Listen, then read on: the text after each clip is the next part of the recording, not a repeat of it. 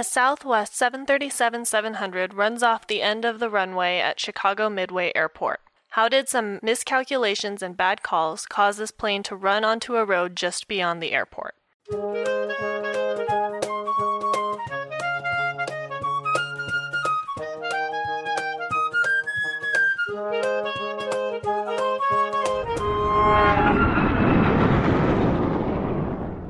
Welcome back to the Hard Landings Podcast, everybody.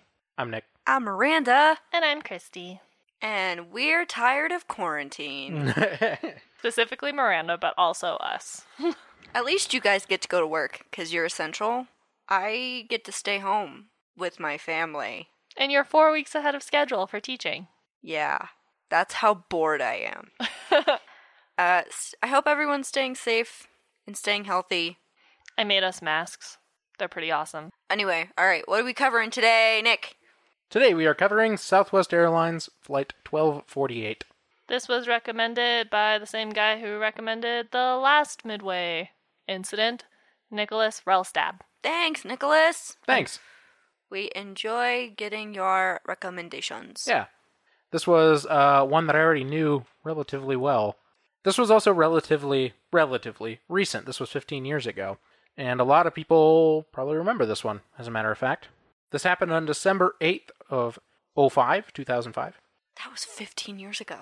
I know. That does not seem like 15 years ago. I know. That's weird. I know. That was my grandfather's birthday. Nice. How old was he in 2005? 70? Even? Really? Yeah. He old. Wow. Is he 85 now? Or will be? He will be on December 8th. Wow. Wow. Okay. Okay. Happy birthday, Lolo. Here's a plane crash. So this was a Southwest flight, so guess what? This was a 737. I was going to make a joke about, you know how you can figure out what's a 737?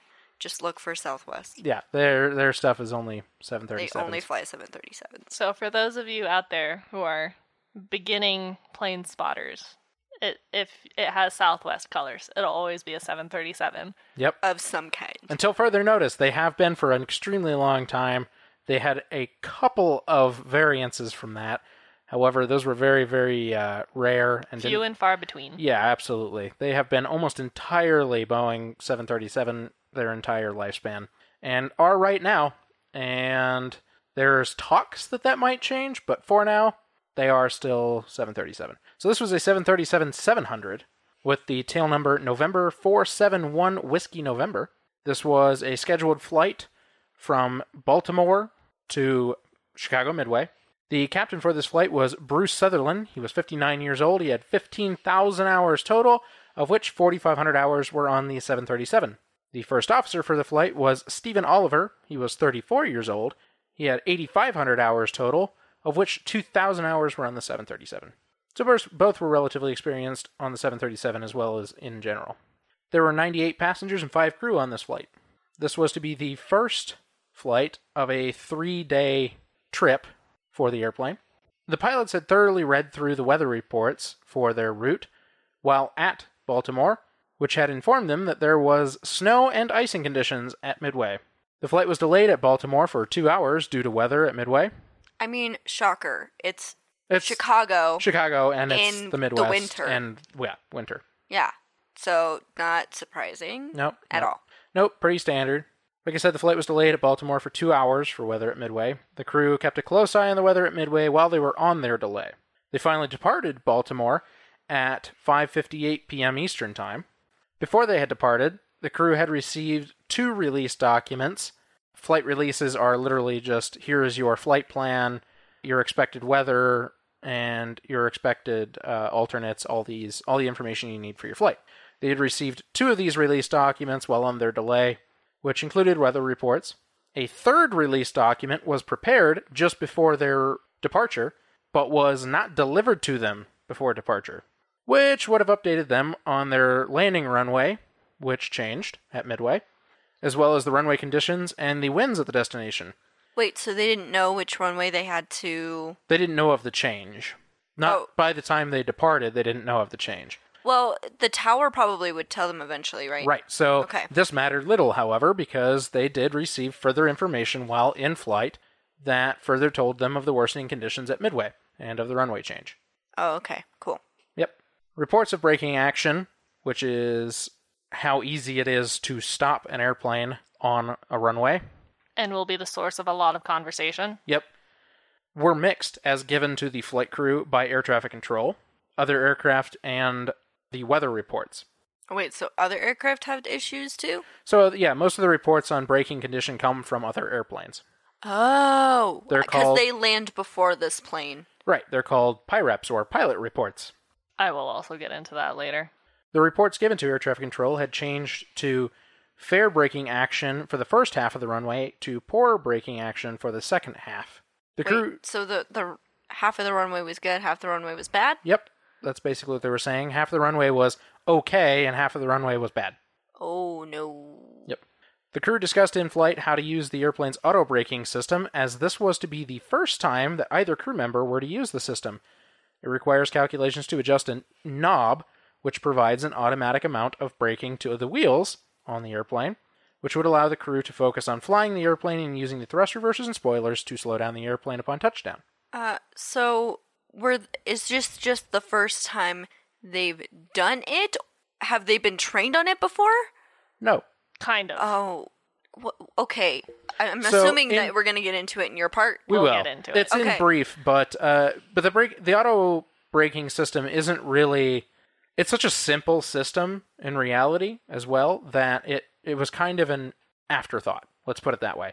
It's supposed to be an aid to them, but really, it's literally, if you look in the cockpit, it's right next to the landing gear lever, and it's a knob, and it just says auto braking, and it has a 1 through whatever setting, depending on the airplane, and each setting just adjusts it higher to the amount of auto brake the airplane applies upon touchdown. Does it apply it when the main landing gear touch down, or when the main and the nose touch down? It will apply it as soon as the nose touches down. Okay. I mean, that makes sense. You don't want it. I know. And Because you don't want it to slam the nose down. Yeah. I know. That And would- we had a conversation about another mechanism that does the same thing. Yep. Okay. Yep. My point is, should they have been trained on this? Was this part of the problem? We'll get into it. Oh, good. Long. Yeah. I totally like when you say that to me. I know. I Oh, also boy. love when you jump ahead in our script. It's not on purpose, okay? My mind is making tunnels, pathways. To be clear, they didn't use it wrong. Okay, that's good, I Yeah. guess. Yep. I assume that's a good thing. Yep. Okay, moving on. At 6:33 p.m. and 17 seconds Central Time, the airplane was nearing Midway at an altitude of 10,000 feet, and air traffic control issued the pilots instructions to enter a holding pattern while the snowplow crews cleared the runway. Runway 31 center, 31C. While the flight was in a holding pattern, the first officer, or pilot not flying, or pilot monitoring, as the captain was pilot flying, entered the weather and runway conditions into the onboard performance computer, or the OPC, to determine the landing distance required by the aircraft upon touchdown. The reported weather included a tailwind component of 8 knots, which meant that there was 8 knots of wind coming from the rear of the airplane as it would touch down on the runway. So 8 knots coming from the rear. Okay, most people think, cool, don't you want it to push the airplane? No. No, because you're You trying to actually don't. stop. Right, and actually, in all conditions, whether you're taking off or landing, you would rather have the wind at the head because you can add that to your speed. Because then you're able to take off and land at a slower speed, meaning you need less runway to either take off or land. You want the wind at the nose of the airplane. So they had this 8-knot tailwind component, which all of Southwest Airlines 737s were limited to 10 knots of tailwind component for landing. Wait, Yes. what? Yes. Okay. Yep. Wait, limited to 10, which means if it's over 10, they can't land?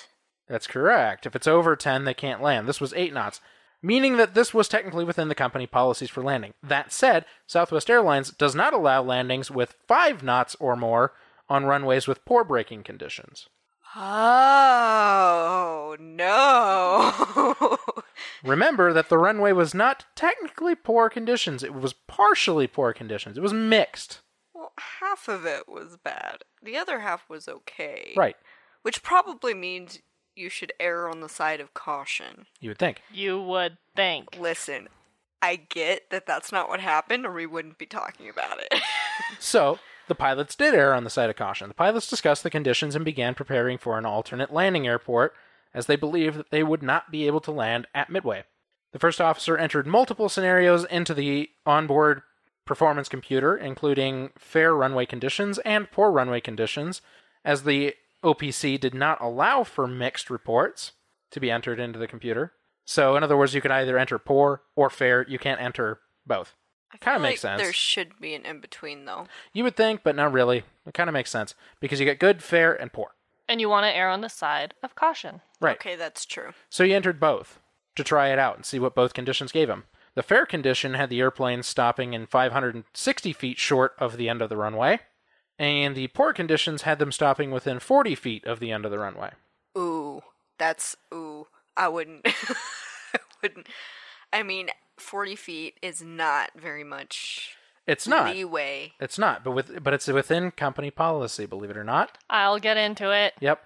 The pilots decided that they would divert to either Kansas City or St. Louis as an alternate if the tailwind component increased to 10 knots or higher, or if braking condition reports changed to poor braking conditions overall. At 6:54 p.m. in 10 seconds, air traffic control began providing the flight with vectors to land on runway 31 center, along with descent instructions. At that time, the ATIS information was reporting 11 knots of wind. They did not get the ATIS, though. Oh, no. I didn't know that part. Yep. Oh, no. That's not their landing speed, though. That's not the landing wind speed. That's still...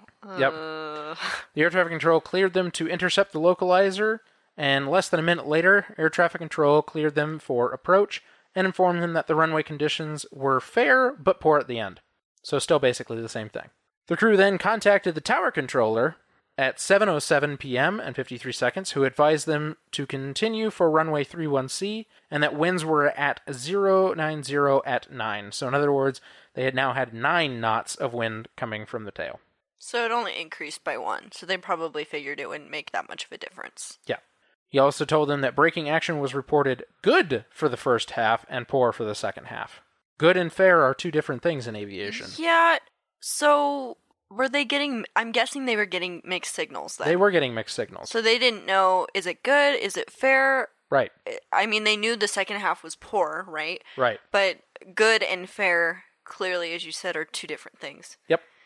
Exactly. And that getting them mixed up could potentially be dangerous. And mind you, these are reports that are generally coming from other airplanes, which means that the crews, we're hearing this basically coming from other airplanes, and they're going, okay, we are not a 100% fully loaded airplane. Other airplanes are managing to land. We should be able to do this too. At 7:12 p.m. and 28 seconds, the first officer received their landing clearance. The airplane touched down at an airspeed of 124 knots on the center line. Speed brakes deployed and brake pressure increased within 1 second to the wheels. Both pilots described the touchdown as firm. As firm as our St. Louis one? I don't know. Could be. It's not really quantitative. It's not. Well, I mean, they planted, I'm assuming. Yeah, basically. That's kind of what they're saying, yes. They didn't bounce. They didn't bounce. It was a solid touchdown on the runway. It wasn't a smooth landing. Yeah. It was just firm. Yep. The first officer sensed a decrease in the airplane's deceleration. Okay, that is a confusing phrase, but he sensed that they stopped slowing down as fast as they were initially. Yeah, they weren't slowing down as quickly as they should have been. Right. And he said, brakes, brakes, brakes, and manually applied the brakes himself. He then looked at the throttle console and noted that the thrust reversers were still stowed about 15 seconds after touchdown. Hold up. No. They didn't do that when they touched down. They didn't activate the thrust reversers. We'll get into that too. Oh my gosh, that's so... What? So he initiated the deployment of the thrust reversers himself to the maximum setting. Full reverser deployment occurred at 18 seconds after touchdown, only about 500 feet from the end of the runway. The airplane ran off the departure end of runway 31C and continued through the blast fence, a navigational aid antenna, across an airport road, through an airport boundary fence, and onto an adjacent public roadway. The airplane struck a northbound car on that roadway before coming to rest near the intersection. So, we talked about this with Midway before, but Midway's in the middle of a bunch of houses and stuff? Yeah, it's in the middle of the city. Like, it's in the middle of a neighborhood, and it is, I mean, all the runway ends are unbelievably close to I'm surprised the they only hit intersections. one car. Honestly. They didn't technically. They actually hit 2, I think. Oh. But the report only called for 1. However, if you look in the pictures, there's actually 2 even in the diagram. There's one under the airplane, and there's one to the side of the airplane. The first officer performed the emergency evacuation checklist immediately after coming to a stop, while the captain evacuated the passengers in the cabin. The passengers evacuated through the forward left and the right rear cabin doors. Now, the forward left was probably the easier of the two, because the airplane came to rest on the nose because the nose gear collapsed. So the rear of the airplane was high. But the slides deployed, yeah? The slides did not deploy, I don't think. What? Why? They would have had to at the rear. I don't know. Any of the pictures I've ever seen didn't show any slides. I don't know. How'd they get out the back of the airplane then? Let's look for a They picture. just jumped the 40 feet to the ground?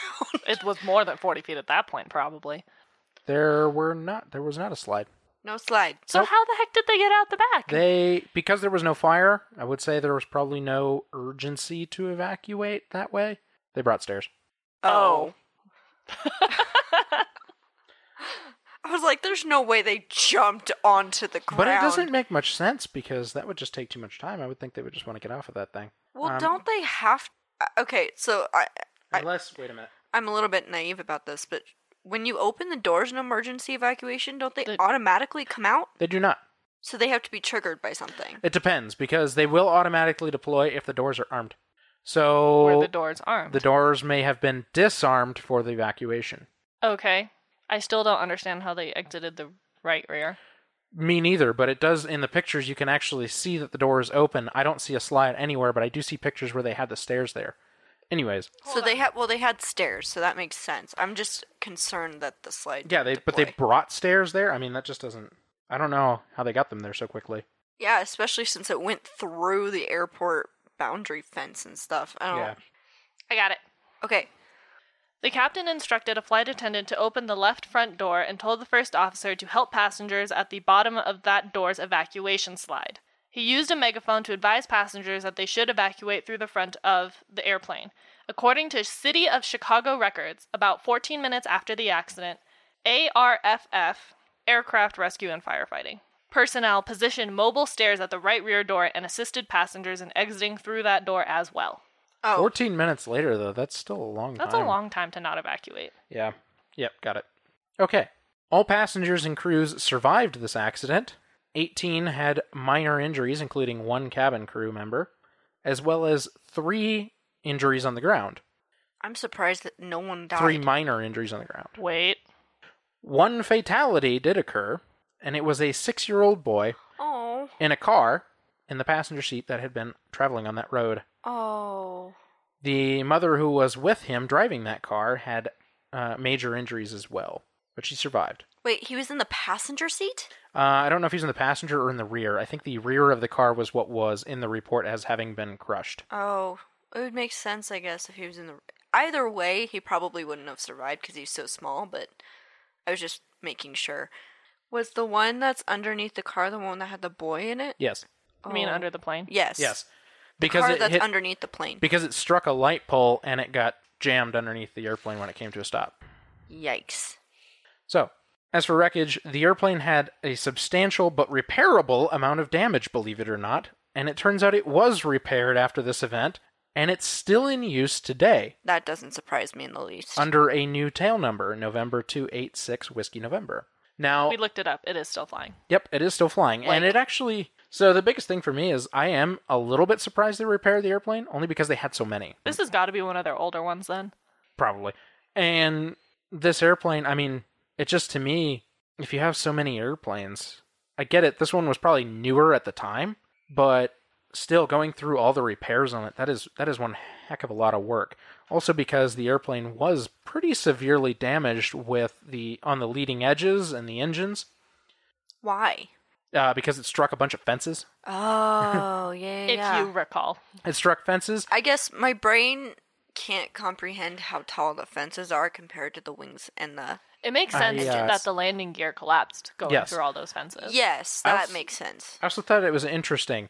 The nose wheel came to rest after breaking a fire hydrant. Yeah. Okay. It broke a fire hydrant. So that meant that there was also a fire hydrant that probably pierced the fuselage. That, to me, would be bad enough to want to... But I don't know. If it went into the landing gear, if it went into the wheel well, maybe it didn't do a whole lot of damage. Yeah. And I do know that it did severe damage to the wings, severe damage to the engines, and I would think by sitting on the nose that it would generally... That weight would be enough to probably crumple some of the fuselage. But who knows? I don't know for sure. It's still flying, so They it still fixed flying. it, yeah. Obviously, they spent the money and the time to fix it, so good for them. Break. Breakity break. Break to break.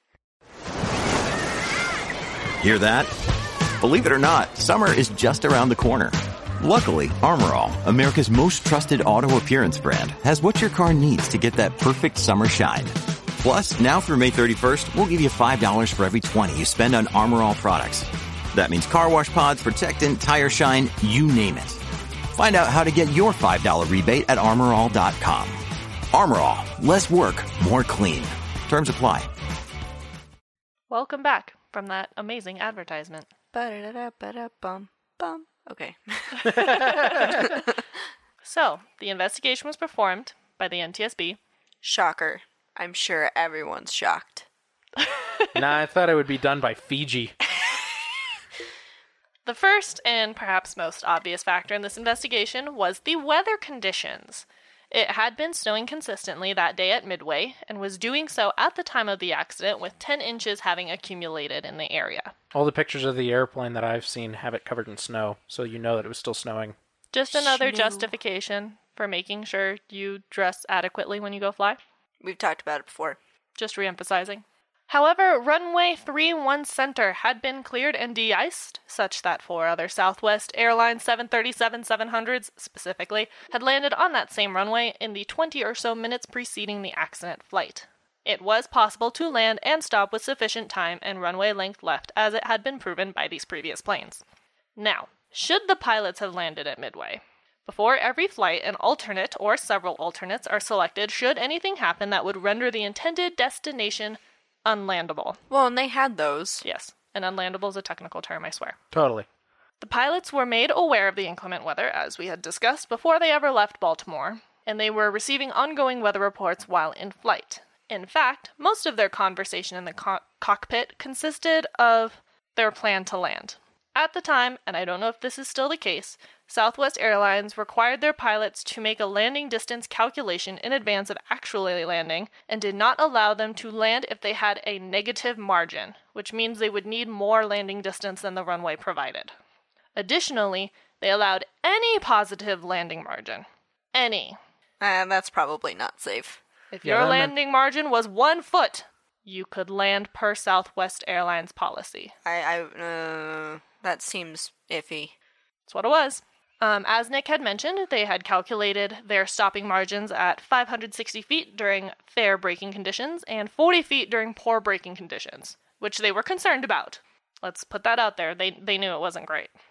Additionally, it was company policy to have up to 5 knots of tailwind during poor braking conditions, and the latest information indicated a tailwind of 8 knots. The pilots verbally decided not to land if the braking action was reported as poor for the full length of the runway, Yep. which didn't happen. As we know, air traffic control told the pilots it was good or fair for the first half of the runway and poor for the second half. However, he did not specify what kind of aircraft reported these conditions, as is FAA protocol. Oh no. Moreover, air traffic control did not tell the pilots that he had received a different runway condition report from a smaller plane that described braking action as poor for the entire runway. What? Yeah. Because it depends on the plane. Yes, it does. Well, okay, but what do they mean by smaller aircraft? Are we talking about a personal aircraft, or are we talking about a smaller airliner? More than likely, a private jet. Okay, so that's probably significantly smaller than a 737. About half of Midway's traffic, well, less than halfway of Midway's traffic, but another significant portion is business and private jet aircraft. Well, I'm glad you know, because that's literally all I knew was smaller aircraft. So all I can say is more than likely, because I don't know. That's fair. The NTSB concludes that the Midway air traffic controller did not follow FAA guidance.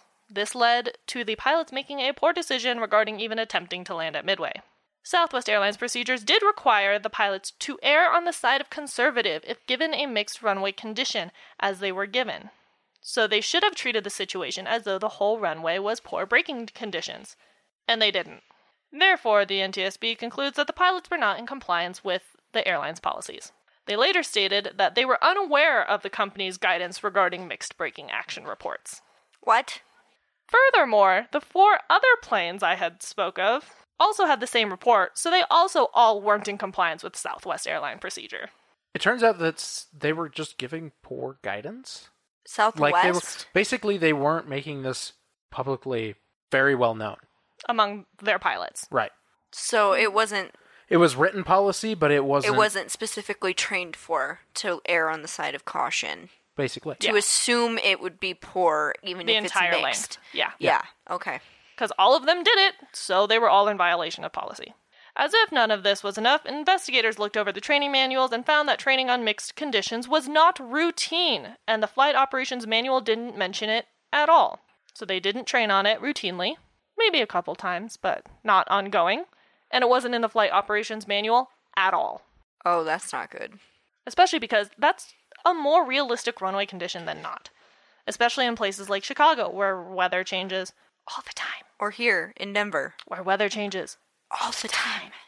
Now, how did the pilots calculate these stopping distances and margins? Traditionally speaking, pilots use a series of tabular charts to make these determinations, but more modern planes have an onboard performance computer, or OPC as Nick had mentioned, which is what the pilots had used to calculate their margins. What they were unaware of, though, is that these numbers aren't law, so to speak. So they can be flexible. There were some internal calculations that made these numbers ever so slightly inaccurate, and by ever so slightly I mean somewhat wildly. For one, if the tailwind exceeded the allowed 5 knots under poor braking conditions, the computer didn't use the actual tailwind speed and stuck with the 5 knots. What? And there is no indication on the screen that it doesn't use the actual tailwind speed. So... It calculated assuming a 5-knot tailwind. So what you're telling me is they didn't have the 40 feet at the end of the runway. Clearly not. Because given what happened, if they did, they probably would have been able to stop, correct? Correct. If they had used the 8-knot tailwind, the stopping margin would have been negative 260 feet. Oh no! Oh no! Which is about what happened. Yeah, as it turns out. The pilots were also unaware that these stopping margins included the reverse thrust calculation, but it only did this in the 737-700 model. So if they had previously flown an old Southwest Airlines 737, like a 300 or a 500, those did not include this calculation. Right. The 700 was the newer version, and it did include that calculation. And, to that point, there is a previously issued recommendation at the bottom of this report, as in it had been recommended before this by the NTSB. And they are restating their recommendation to immediately prohibit all Part 121, which are airline and transport-type aircraft operators, from using reverse thrust credit in landing performance calculations. Interesting. Is that because the thrust reversers have to be activated directly on touchdown for that to be accurate? Basically. For one. They're saying there's so many different situations where the thrust reversers either can't be used fully, can't be used at all, or just shouldn't be used. And in those situations, you need to not forget that cannot be calculated. Yep. So they're saying just don't calculate it at all, plan to not have it. So they made Because you have it, great.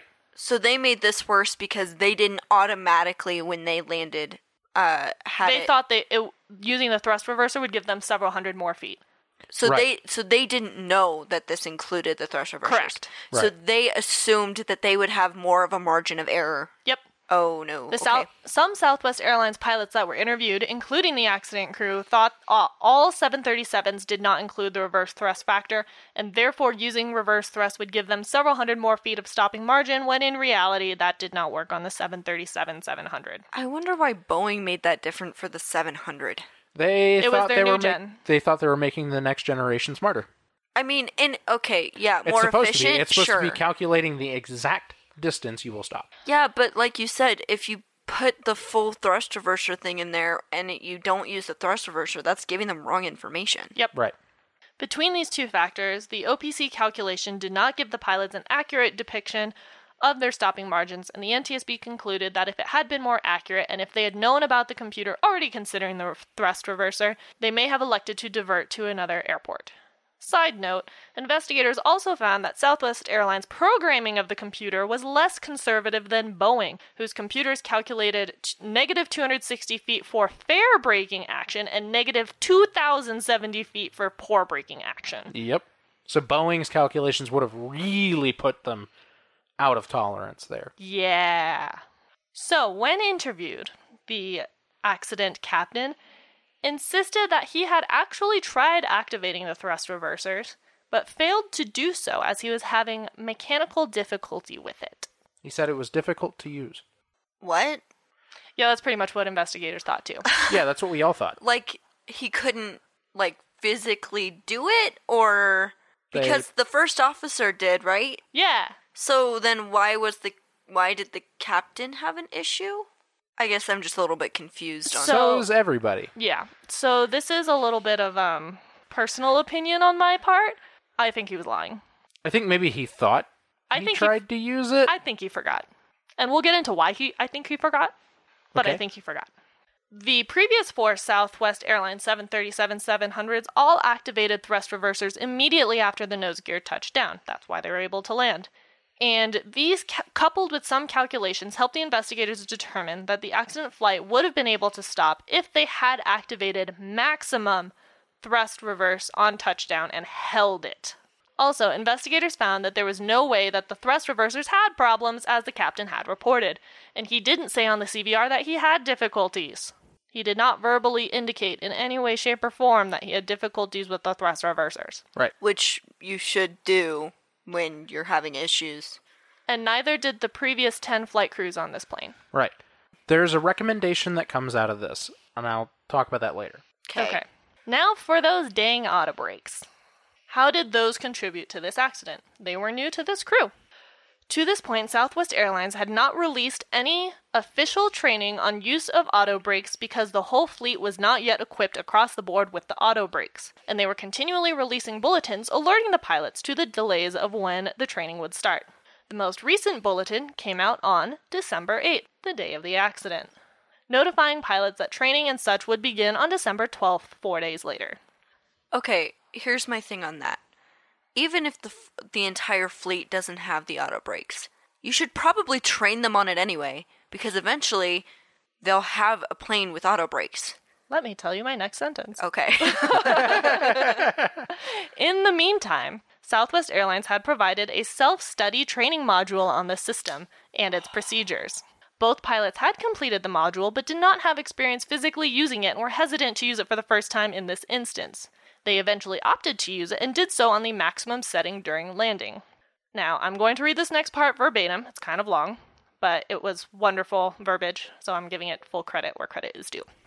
Before Southwest Airlines' new auto brake procedures took effect, procedures requiring the flying pilot to manually apply wheel brakes and deploy the thrust reversers simultaneously as soon as possible after touchdown. However, with the use of auto brakes, only one of these two tasks was required at touchdown. The prompt manual application of wheel brakes was no longer necessary. Research indicates that carrying out new procedures requires more effort and cognitive resources than does carrying out routine procedures and limits the number of tasks that can be carried out simultaneously. Because of the pilot's concerns regarding the auto brakes and their unfamiliarity with the system's operation, it would have been natural for them to focus on the auto brake system's performance after the plane touched down. So that's why you think he forgot? Yeah. Is he was so worried about the auto brake system, he forgot to... And because normally he would do one with the other, when he lost one of them, he didn't do the other.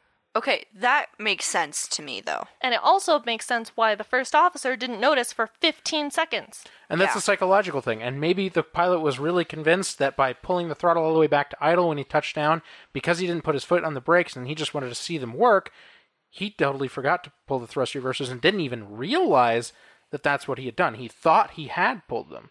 Furthermore, this was not the last time that Southwest Airlines pilots experienced this difficulty. During the development of Southwest Airlines' auto brake program, pilots were concerned with transitioning from auto braking to manual braking after touchdown, and were so distracted with that process that they forgot or were delayed in activating thrust reversers even during training. Although this only happened their first few tries, it still happened. And this was the crew's first try. Right. Yeah, so my point earlier, when you have a new system that's going to be in place, even if it's not in place already, you should probably train everyone how to do it, so at least they know how to do it cognitively, so they don't just try it on their own and see how it goes, because that can be, like this was, potentially dangerous. Yep. And if I were them, I would have said, until you are trained, don't use them! Yeah, there's nothing that says you have to use the auto brakes. They only wanted to do it because they knew that their margins were so small. In which case, I would have been just like, go to another airport. Technically, they should have. They should have. Yeah, they probably should By have. company standards, they really should have. The computer was incorrect. Way earlier. When they heard 8 knots, they should have been like, nope, we gone. Now, as I mentioned before, air traffic control alerted the crew that conditions were good or fair for part of the runway, which, based on the results of the crash, was in question. How is the runway surface condition evaluated? We've kind of asked this question before in previous episodes. Turns out, there are 3 ways and each has its own limitations. The first and primary method is pilot braking action reports. This is inherently rather subjective, as it is completely human-based and qualitative in nature, not quantitative. It can depend on the pilot's individual experience, as well as the airplane they use when landing.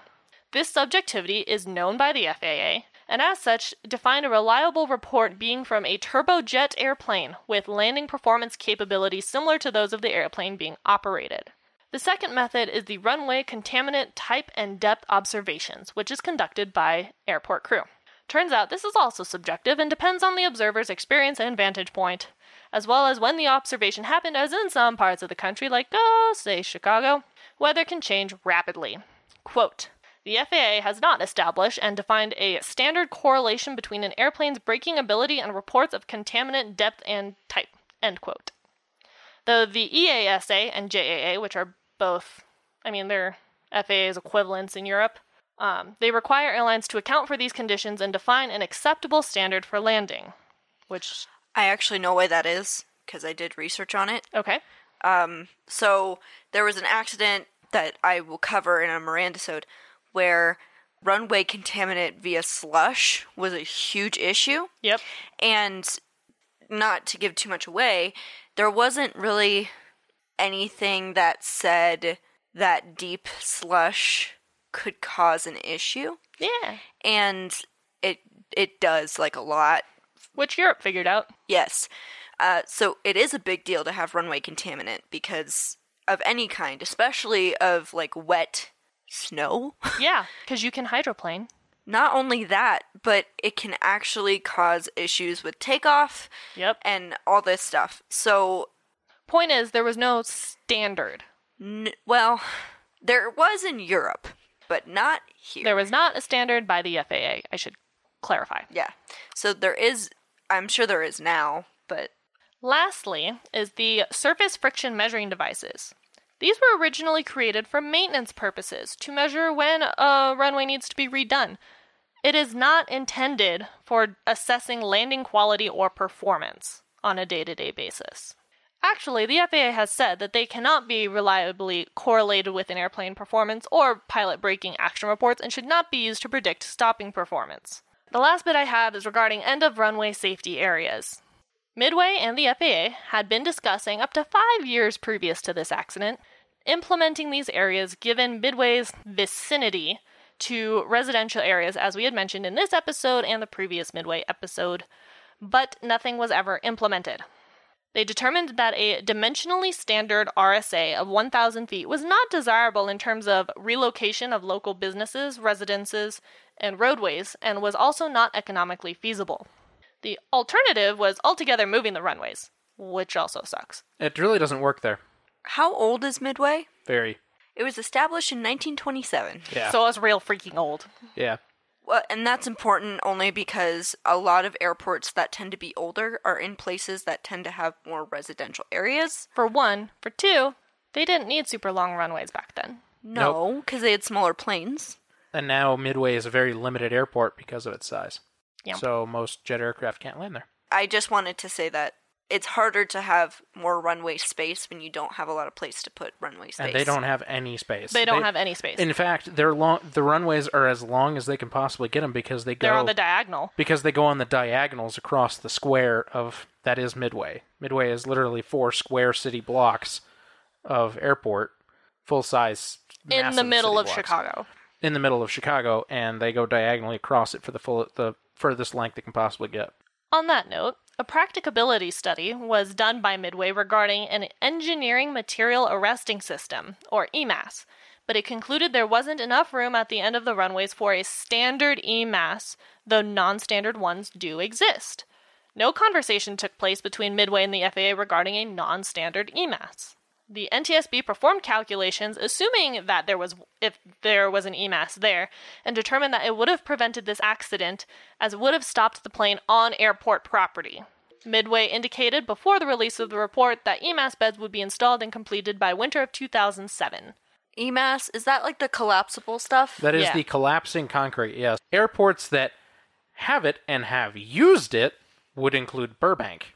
Recently. Very recently. As a matter of fact, last year, there was an airplane in Burbank it was a Southwest Airlines, that ended up in the EMAS at the end of the runway because there had been previous incidents where the airplanes had gone through the fence and onto a road. Sounds familiar, right? So same story. They wanted EMAS then there at Burbank, and they did so. They added EMAS, and it did collect an airplane last year and kept it from going onto a road. Maybe that's where I saw it. Yes. So, we looked this up earlier, and we can show Miranda in a second. But if you look on Google Maps at Midway and look at the end of the runways, first of all, the concrete is much, much lighter in terms of shades of gray. And if you look really hard, you can kind of see a grid structure under it. That is the EMAS. Yeah. Yeah. The gridding structure is what makes the EMAS on Midway. They're small blocks of concrete, and each one of those is very soft concrete. So when the airplane touches that EMAS, it then sinks into that concrete. It collapses. It makes it stop. And it basically grabs the landing gear and brings the airplane to a pretty sudden stop. So it's not a comfortable experience. But it's better than going onto a road. It doesn't do major damage to the airplane, and it keeps the airplane from going into fences, roads, and houses. That's the technical term. It arrests the airplane. Yes, it would arrest the airplane. Okay, so findings. So there were 23 findings, but I narrowed them down only slightly. Not much. The NTSB found that the pilots had adequate information about the weather conditions before and during their flight for their arrival airport, Midway. They found that Midway personnel monitored and provided appropriate snow removal on the night of the accident. They found that the Midway Air Traffic Control Tower Controller did not follow Federal Aviation or FAA guidance when he did not provide the required braking action report information to the flight. They found that the pilots did not use the proper term, which would be poor, during their landing distance assessment, which combined with the tailwind limitation, would have required them to divert. They were not in compliance with Southwest Airlines policies for this. They found that if the pilots had been presented with the stopping margins associated with the input winds, or had known that the stopping margins calculated by the onboard performance computer for the 737-700 already assumed credit for the use of thrust reversers, the pilots may have elected to divert themselves. So in other words, they're saying that they didn't know that the thrust reversers were in the calculation. As I discussed. Yep. They found that if Boeing's recommended airplane performance data were used in Southwest Airlines onboard performance computer calculations, the resulting negative stopping margins for even fair braking action conditions would have required the pilots to divert. Absolutely. Yeah, because that would have been within the company policy. Then it would have been within the company policy, yes. They found that the use of the onboard computer calculations for landing is critical to a pilot's decision to land. So they definitely were using that as their decision maker. They found that Southwest Airlines did not provide clear and consistent guidance and training to pilots regarding company policies and procedures in several areas, including interpretation of braking action reports and the assumption affecting landing distance assessments. Yep. They found that the pilots would have been able to stop the airplane on the runway if they had commanded maximum reverse thrust promptly after touchdown and maintained maximum reverse thrust to a full stop. For the record, I just want to clarify, the reason that the calculation still had them... So if they had the 8-knot tailwind calculated, would have been negative, right? Mm-hmm. The reason that they still would have been able to stop if they'd used maximum thrust reverser is I think that the computer calculation only uses medium thrust reverse, not maximum. It might, but also standard procedures on most airplanes have you releasing and stowing the thrust reversers below about 50 to 30 knots, depending on the airline, the airplane, Okay. those things. So they assume you're not going to use the thrust reversers the entire length of the runway. This is saying that they would have been able to stop if they had used it all the way to a complete stop. Got it. Which they probably should have done. Yes, but they didn't know. Yeah, that's true. But if they had, they would have stopped. Yep. They found that the pilot's delay in deploying the thrust reversers cannot be attributed to mechanical or physical difficulties. That one's key.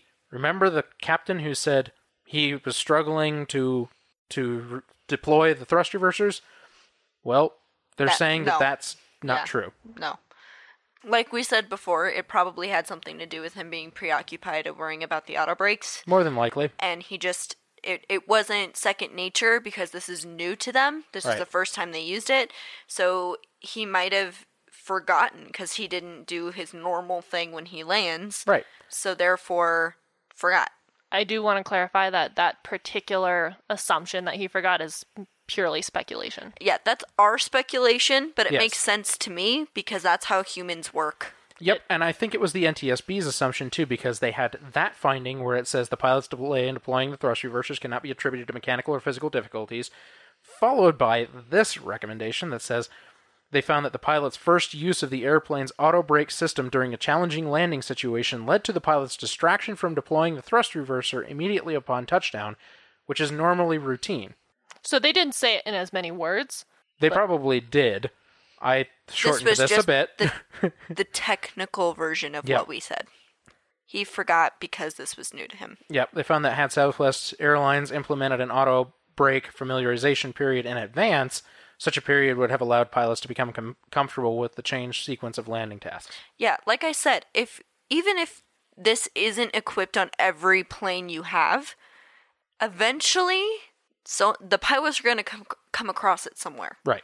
If you have it on even some of your planes, eventually they may come across a plane that has it. It's better to have them be familiarized with it than not having any training because not all your planes have it. That's just weird to me. Yeah.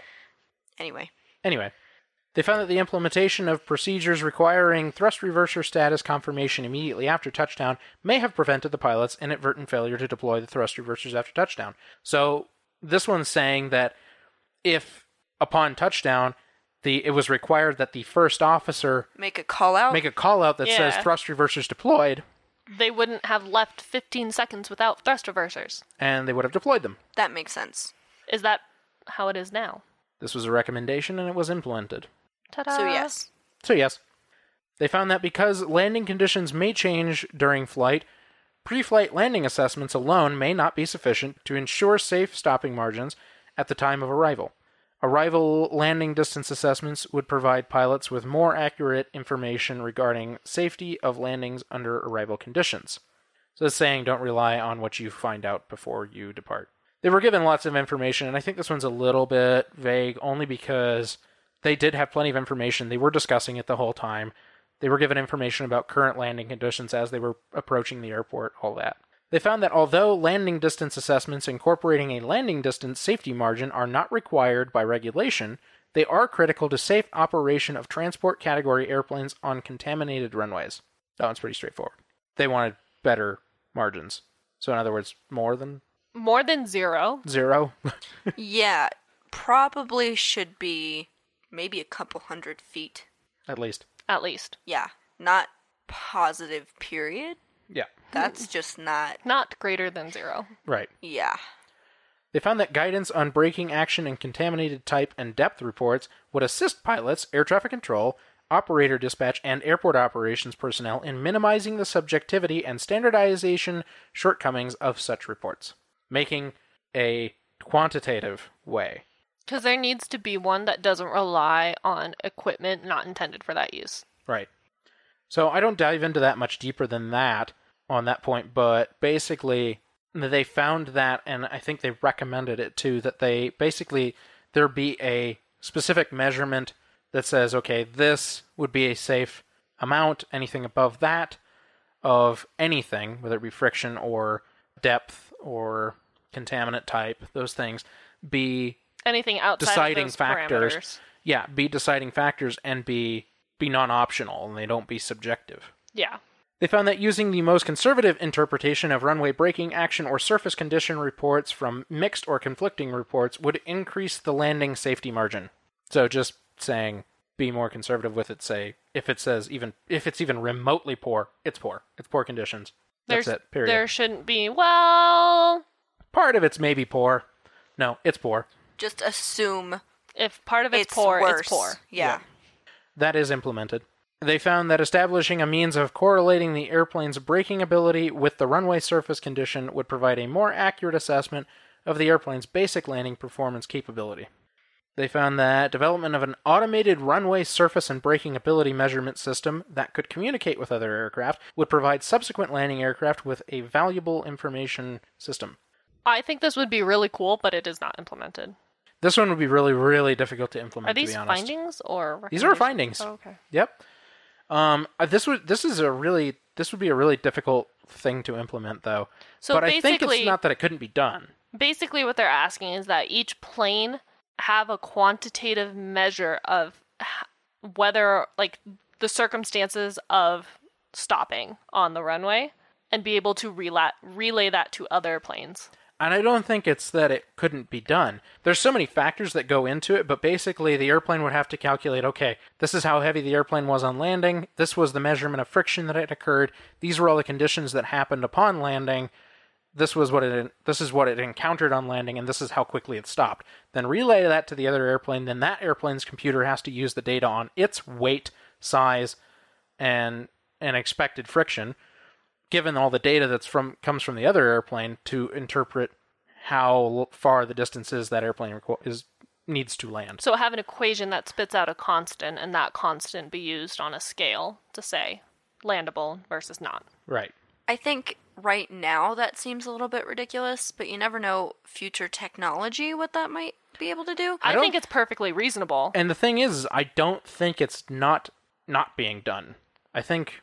Maybe someone's doing it. I'm sure, and I think the A350 already has a beta version of that, basically. Oh, that's cool. The A350, I've seen a few landing videos of it, but the A350 basically can tell you exactly to the foot how far the airplane should stop in almost any condition. Wow. Yep. So it exists, but this is 2005, to be fair. Right. So, and probably when this report came out, actually it was, because I think this was in December. Back then, that technology probably was a little bit out of reach. Now, not so much, but we are now 14 years in the future. Yeah. 15 years. Yes. So They found that the absence of an engineering material arresting system installation, or EMAS, installation in the limited overrun area for runway 31C contributed to the severity of the accident. So making sure they had a backup. They really wanted an EMAS system there, and they did. it is not a standard one. It is non-standard, that is correct, because they don't have the distance for a standard one. Nope. But it's better that they have it than not have it at all. Yes. So that's all the findings. Okay, get ready for and mouthful. I'm gonna buckle down. The National Transportation Safety Board determines that the probable cause of this accident was the pilot's failure to use available reverse thrust in a timely manner to safely slow or stop the airplane after landing, which resulted in a runway overrun. This failure occurred because the pilot's first experience and lack of familiarity with the airplane's autobrake system distracted them from thrust reverser usage during the challenging landing. Contributing to the accident were Southwest Airlines 1. Failure to provide its pilots with clear and consistent guidance and training regarding company policies and procedures related to arrival landing distance calculations. 2. Programming and design of its onboard performance computer, which did not present inherent assumptions in the program critical to pilot decision-making. 3. Plan to implement new autobrake procedures without a familiarization period. And 4. Failure to include a margin of safety in the arrival assessment to account for operational uncertainties. Also contributing to the accident was the pilot's failure to divert to another airport, given reports that included poor braking actions and a tailwind component greater than 5 knots. Contributing to the severity of the accident was the absence of an engineering materials arresting system, which was needed because of the limited runway safety area beyond the departure end of runway 31C. That was the probable cause. Or causes. It was caused with contributing factors. Yes. That was a mouthful for sure. 2 nice big paragraphs. And it's all basically exactly what we said. So, recommendations. They recommended that there be a requirement for Part 121, or airline transport operators, to conduct arrival landing distance assessments before every landing based on existing performance data, actual conditions, and incorporation of minimum safety margins of 15%. They recommend requiring all Part 121 operators to ensure that all onboard electronic computing devices they use automatically and clearly display critical performance calculation assumptions. They recommended requiring all Part 121 operators to provide clear guidance and training to pilots and dispatchers regarding company policy on surface conditions and braking action reports and the assumptions affecting landing distance / stopping margin calculations to include use of an airplane ground deceleration devices, wind conditions and limits, air distance, and safety margins. So all of that to say that there be a standardized way of calculating, basically, and having guidance and training on it. Yeah. I think that's more of a pew-pew at Southwest, as are, I think, most of the recommendations. Yeah, most of these are directed at 121 operators, which is basically saying Southwest. Without saying Southwest. Yes. So it's not pointed. Right. They recommended that there be a requirement for all 121 operators of thrust reverser equipped airplanes to incorporate a procedure requiring the non-flying or monitoring pilot to check and confirm the thrust reverser status immediately after touchdown on all landings. That's saying having the first officer in this case have the call out that says thrust reversers deployed immediately upon deployment, immediately upon touchdown. So, question with that. Is that based solely on looking at the throttle console, or is there another indicator that says... There would be an indicator. There's an indicator. And it's actually on the engine information screens on the 737. It would show you that the thrust would actually increase. However, it would also have a thrust, a reverser deployment signal on it. Okay, thank you. They recommended requiring that all 121 operators accomplish arrival landing distance assessments before every landing based on a standardized methodology involving approved performance data, actual arrival conditions, a means of correlating the airplane's braking ability, the runway surface conditions using the most conservative interpretation available, including a minimum safety margin of 15%. Taking the runway distance and saying 15%, that's your safety margin, and... So you need to be able to stop within 85% of the runway. And coming up with a standardized way of measuring it. Yep. They recommended establishing a minimum standard for Part 121 operators to use in correlation an airplane's braking ability to braking action reports and runway contaminant type and depth reports for runway surface conditions worse than bare and dry. Basic. They recommended demonstrating the technical and operational feasibility of outfitting transport category airplanes with equipment and procedures required to routinely calculate, record, and convey the airplane braking ability required and or available to slow or stop the airplane during the landing roll. If feasible, require operators to transport category airplanes to incorporate the use of such equipment and relate procedures into their operations. Which is not implemented yet. Right. We're going to leave that door open. Like I said, it's really difficult because you'd have to create a measurement way that can be consistent on the airplane, and it would have to be mounted on the airplane. It would have to be a system that's probably adding weight, cost, those things to the airplane, and that's difficult. Sounds like a thing Airbus would do, though. Probably, and like I said, they probably are. That's it for recommendations. This was not a super difficult one to figure out. No. You could kind of guess what would happen based on... pretty straightforward. It was unfortunate, no less, but... You knew early on in the story what would happen. Yeah, basically. Thanks for listening, friends. Yeah. Like we said at the beginning of the episode, stay home, stay safe. So, again, thank you. If you need more... Content. Go to Patreon. We got a new Patreon person last week. We forgot if we said thank you to you. Thank you. Yeah, thanks. Yeah. Name. That person has a name. We'll get your name. Thank you for joining Patreon.